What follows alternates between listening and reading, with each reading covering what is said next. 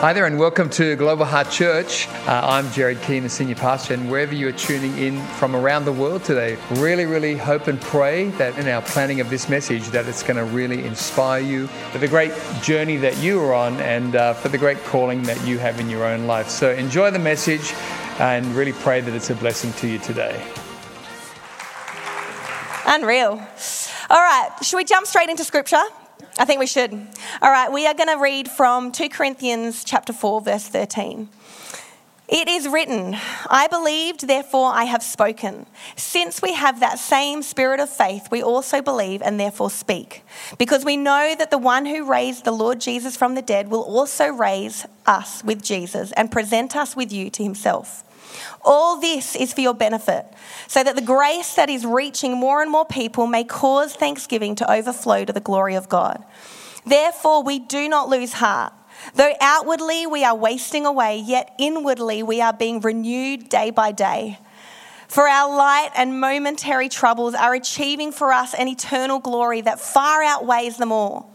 So listen to this. So we fix our eyes not on what is seen, but on what is unseen. Since what is seen is temporary, but what is unseen is eternal. I want to speak to you tonight about having faith for the unseen. Yeah, Hebrews 11 verse 1 says, now faith is confidence in what we hope for and assurance about what we do not see. Faith is living in a place where even though the bank accounts look pretty empty, even though the doctor's reports don't sound good, even though there are aspects of my life that are messed up and messy, I'm going to trust his unfailing character. I'm going to trust who God is and the promises that God has for me in his word. And as we put our faith in him, he moves. I love Ephesians 2 verse 8. It says, by grace you have been saved through faith, and not that of yourselves, it is a gift from God, not as a result of works, so that anyone can boast. Hebrews 11:6 says, and without faith it is impossible to please God, because anyone who comes to him must believe that he exists and that he rewards those who earnestly seek him. You know, from these two scriptures, we learn that faith is first a gift from God. Yeah? It's something that we can't strive for. It's something that we can't work for. Secondly, it's the only way that we can receive salvation. Thirdly, it's the only way to please God. Faith equals belief, which is agreement, plus action. You know, it's not enough just to believe in God. How many times have I heard people say, yeah, I believe in God, I've got a faith. Even the devil believes in God. But we need to add action to our faith. James 2 verse 14 says, what good is it, dear brothers and sisters, if you say that you have faith but don't show it in your actions? Can that kind of faith save anyone? Our faith needs to be seen in our actions. It needs to be seen in our lives. You know, a chair is often used to illustrate the difference between belief and faith, yeah? So belief is knowing and agreeing that your chair that you are currently sitting on will hold you and is made to hold you. But faith is believing that and then actually sitting in the chair. Yeah, there's a difference. Faith is putting our money where our mouth is and talking, not just talking the talk, but actually walking the walk. And I don't know about you, but when I think about faith, I often think about those big, extravagant, external things that I'm believing for in my life. You know, I usually, the things that God will do for me and the things that God is going to help use me to do, the things that are seen. You know, faith for that exam that I've got next week. Not that I have an exam, but I'm just saying, if that was you. Faith to land the job that you've been desperately wanting. Faith for that interview that you're going into. Faith to be able to buy your first house.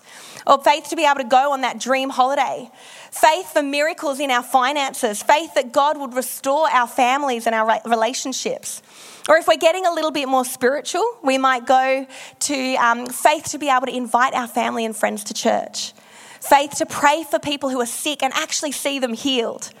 Faith to see friends and family come to know Jesus, and faith to be bold, to be able to evangelize and tell people about him.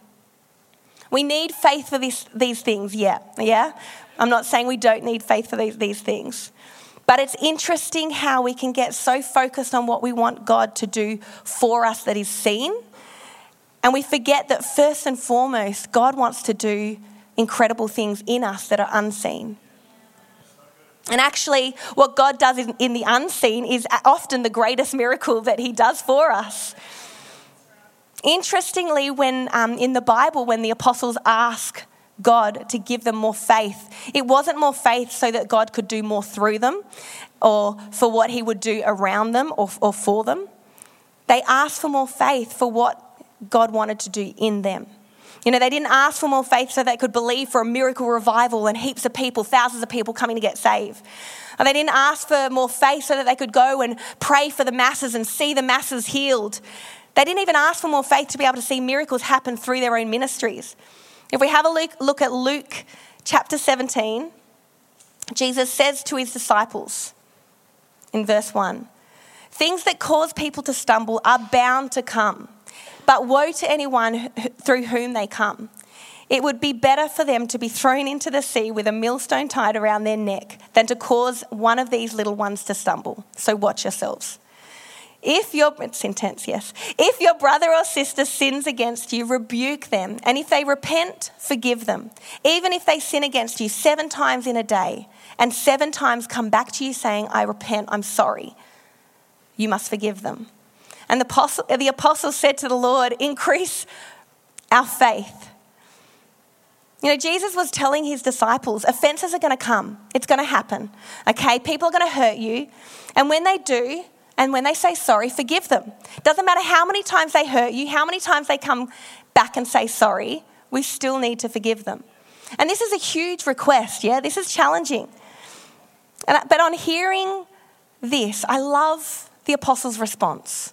Yeah, if it had been me, I don't know if I would have responded like this, but they knew what God was asking them to do was far beyond what they were actually physically able to do themselves. They knew that the standard that God was calling them to was incredibly high and too far above what they could do in their own strength. But they didn't dismiss it and say, "That's too hard, no way." They didn't argue back and say, "How can you expect this from us? You know, up till now, the law had said an eye for an eye, a tooth for a tooth. And now this is radical. This is outrageous." They didn't argue back. They said, "Lord, increase our faith."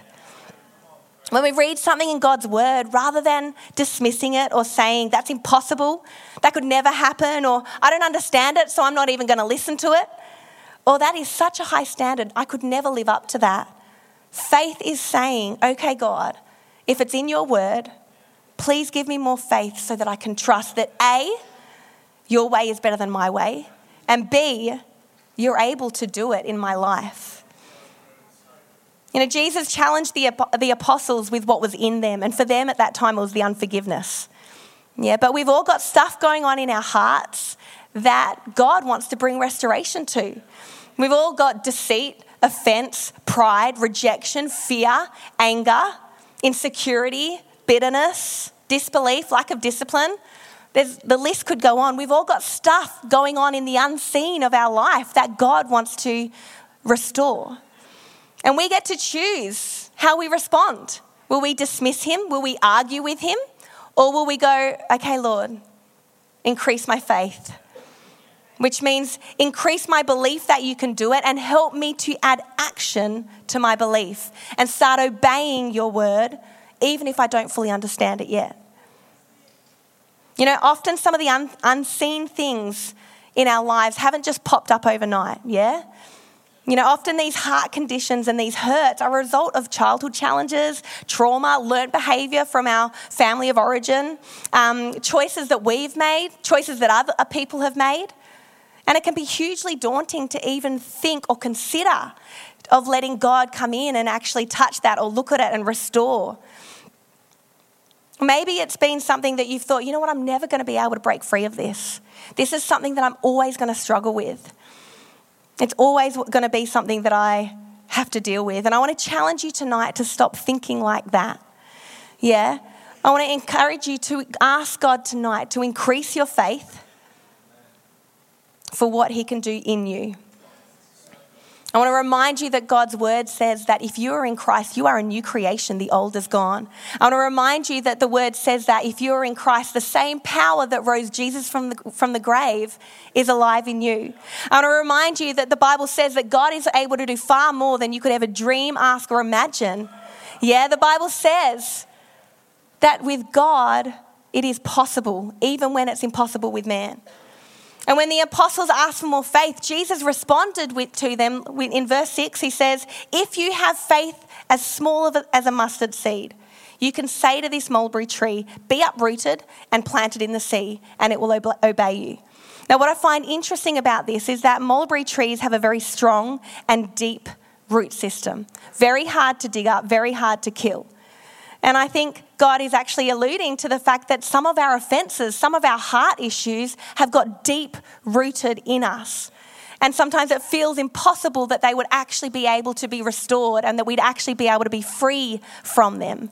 But God is saying that actually with a little bit of faith, He is able to uproot that deep offence, that deep hurt, and actually free you and bring restoration to your heart, even though it might feel impossible. When we add faith, God can bring the breakthrough anointing. You know, for as long as I can remember, as a little girl, I had a big anger problem. Something wouldn't go my way and I would lose it. We read earlier, woe to those who make people stumble. For me, it was like, woe to those who got in my way when I was angry, because there would be like hairbrushes flying. One time I threw a hairbrush at my sister and it missed my sister. I threw many hairbrushes, but one time I threw a hairbrush at my sister, it missed her, hit the stained glass window and smashed out the stained glass window at our front door. I had many holes in our walls, or like behind the door when I'd walk in and I'd swing the door open in anger. There was like massive holes behind my door. One time I remember I had a pet rat. I had a pet rat, which were actually really good. Anyway, they're pretty good animals. They're pretty good pets. They're pretty clean. But one time my neighbour was over and he was my age, he dropped the cage door on the rat's head, and I got so angry that I dragged him down the stairs, kicked him out of my room, dragged him down the stairs by his ear. I was so angry. So when I was about 14 or 15, my parents had left me home with my older sister, and she was looking after me. And I remember we were just having a disagreement. She was upset with me at something, and I was sitting on the couch. And at that point, I was doing quite a bit of water polo, so my legs were pretty strong, and she was quite little. She wasn't very strong, even though she was older than me. But she was coming at me, and I knew she was about to grab. She used to do this thing where she'd grab like in the muscle, like in your. Has anyone had that before? It's horrible.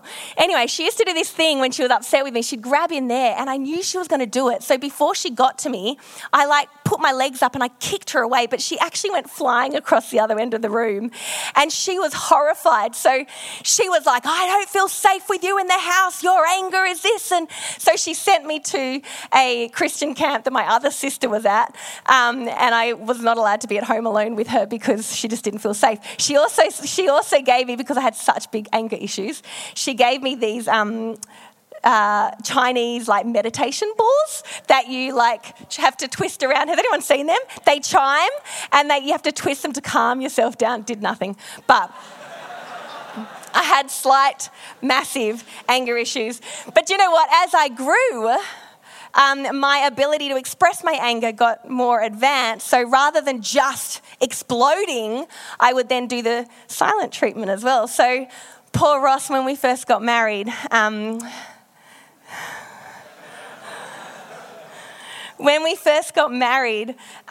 Ross never did anything intentionally to upset me or hurt me.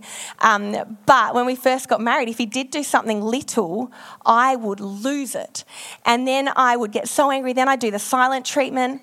And literally it would take me days to get over this. So one little thing, and I couldn't deal with it. I would just get so angry. And he would be right there straight away. I'm so sorry. Hey, please forgive me. Hey, what can I do? And I would be shut off. Don't talk to me. I'm not listening. I'm so angry. So he would literally get the silent treatment for days. And then we'd finally go to bed. And he'd be trying to talk to me in bed and trying to talk to me like, hey, babe, please, come on, let's talk about this. I'm so sorry, da-da-da-da-da.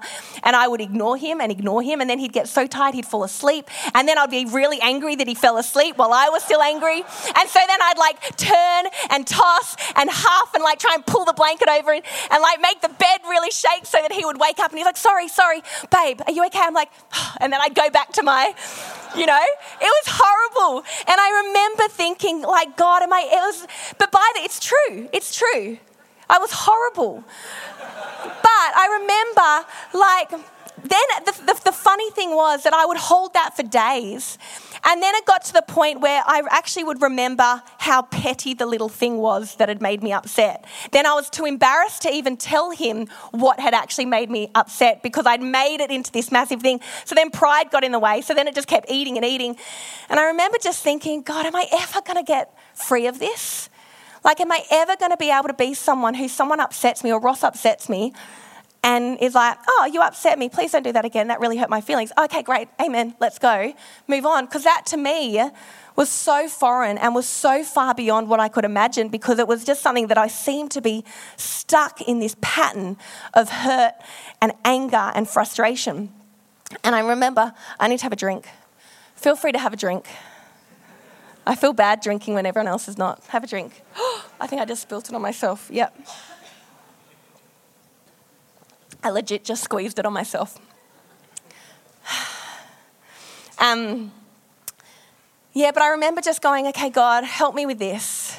Help me. And I remember going, you know what, I can't expect to go from this extreme anger and frustration to then not being like that. So I'd like, okay, next time I get upset, help me to just not be upset for 3 days. Help me to be upset for 2 days. And I honestly had to break it down. I'm like, okay, great. After that, okay, Lord, help me to just be upset for 1.5 days. And then I just slowly bring down the increments and it really helped. And so now, pretty much most of the time, babe, just be my accountability here. Most of the time, if I get upset, unless it's like that time of the month, but if I get upset, it's pretty quick, hey, that I can say, hey, that upset me. Yeah. So God's done something there. It's miraculous. Can anyone relate, or is that just me? Thank you.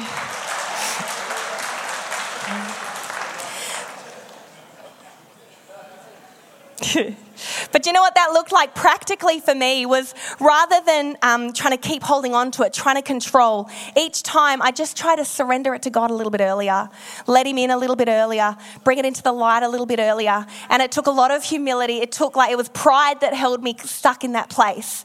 But as I grew in knowing God's love for me, I felt safe enough to let my guard down around my heart for him to actually start restoring my heart.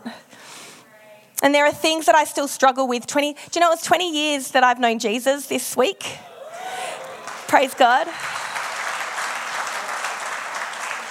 But there are still, now things that I struggle with. And I'm like, it's been a long haul of, okay, God, I'm just giving that to you. Lord, help me with that. Help me with that. And I'm still believing for breakthrough. Things can break off pretty quickly, but then things can take a very long time. And I want to encourage you that God's grace and love for you is greater than your deepest hurt. You don't need to be afraid of what God will think or do when he sees what's really going on in you. I love 1 John 4 says, there is no fear in love, but perfect love drives out fear, because fear has to do with punishment. And the one who fears is not made perfect in love. God loves you with a perfect love. That can be hard to fathom when we've been loved by such imperfect, twisted love. But God loves you with a perfect love. He sees you, he knows you, but when you surrender your unseen hurts to him and let him in, he's able to transform you from the inside out with his love. And we often get distracted by the mountains that we see, that are in front of us that we need to conquer, the things that we see, but we forget about the mountains that are happening inside us, the mountains that we need to conquer within us that are unseen. And often the mountains inside of us are more terrifying than what's in front of us. Sometimes we live for years with brokenness and pain and hurt from other people. And the thought of God wanting to do something with it can be so challenging that we keep tucking them away so that he can't see it or so that he can't reach it. Trying to hide it while still trying to pray for God to do what he wants to do in the scene, still trying to pray for God to use us, still trying to pray for God to, do things for us and through us.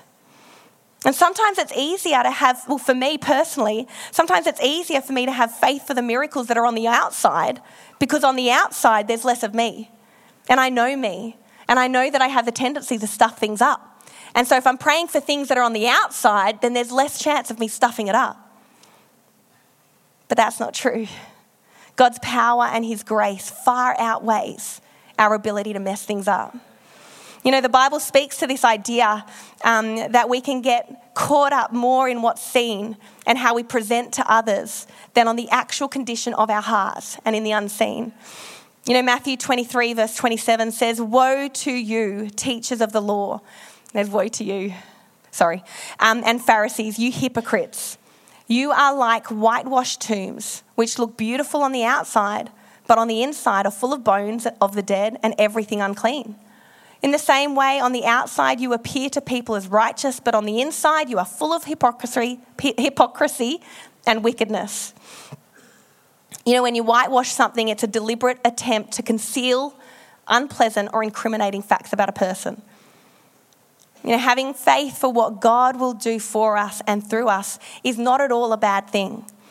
But it can become unhealthy when we are asking God for faith, when we're not asking God for faith for what he can do in us first. Yeah, let me say that again. Having faith for what God will do for us and through us is not a bad thing, but it can become unhealthy when we're not asking God for faith for what he wants to do in us first. God doesn't want to do a forks. Is that the word? Forks? Faux? Forks. He doesn't want to do a fake work in you. Faux? What's the word?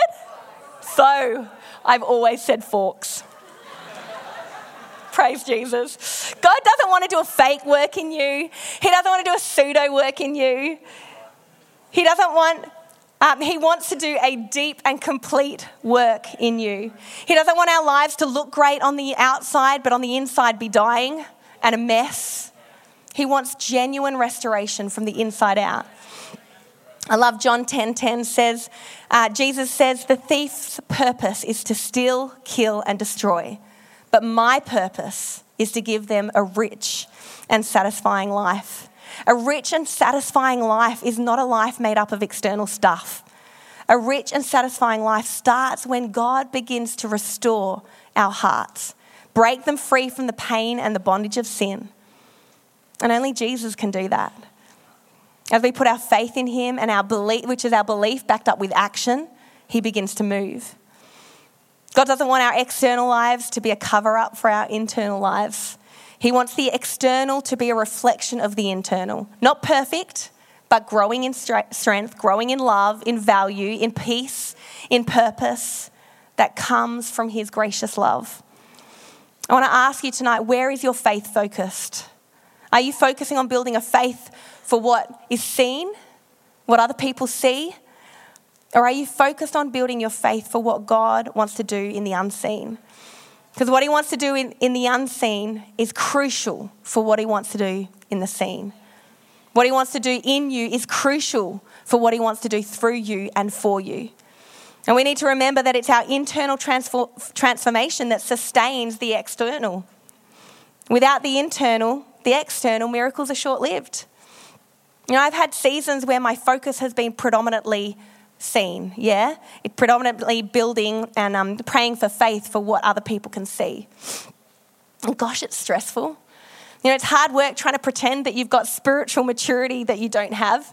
It's hard work trying to juggle everyone's perception of you and, yes, seeing God move in the outward, but not having the inner maturity to actually be able to manage it well. And I used to, as a young mum with my kids, I used to build blocks, block towers with the kids, and you'd always encourage them and teach them to do the bigger blocks first, yeah? Strong foundation. They'd always just put the tiniest little block and then the whole thing would fall. But not always. Some of them are in here. They got it. I just realised some of my kids are listening. Well done. But the same thing happens when you only focus on what is seen rather than seen first. The tower is shaky. You know, the miracles that God wants to do in your life will set you up for the miracles that he wants to do through your life. I want to just share a couple of things that are evidence of someone who is growing in their faith for what is in them, the faith for the unseen parts of their life. So the first bit of evidence of someone who is growing in faith for the unseen is they're growing in surrender. You know, there's an understanding in them that God's grace is stronger than the pain of change. There's an understanding that his way is better than our way.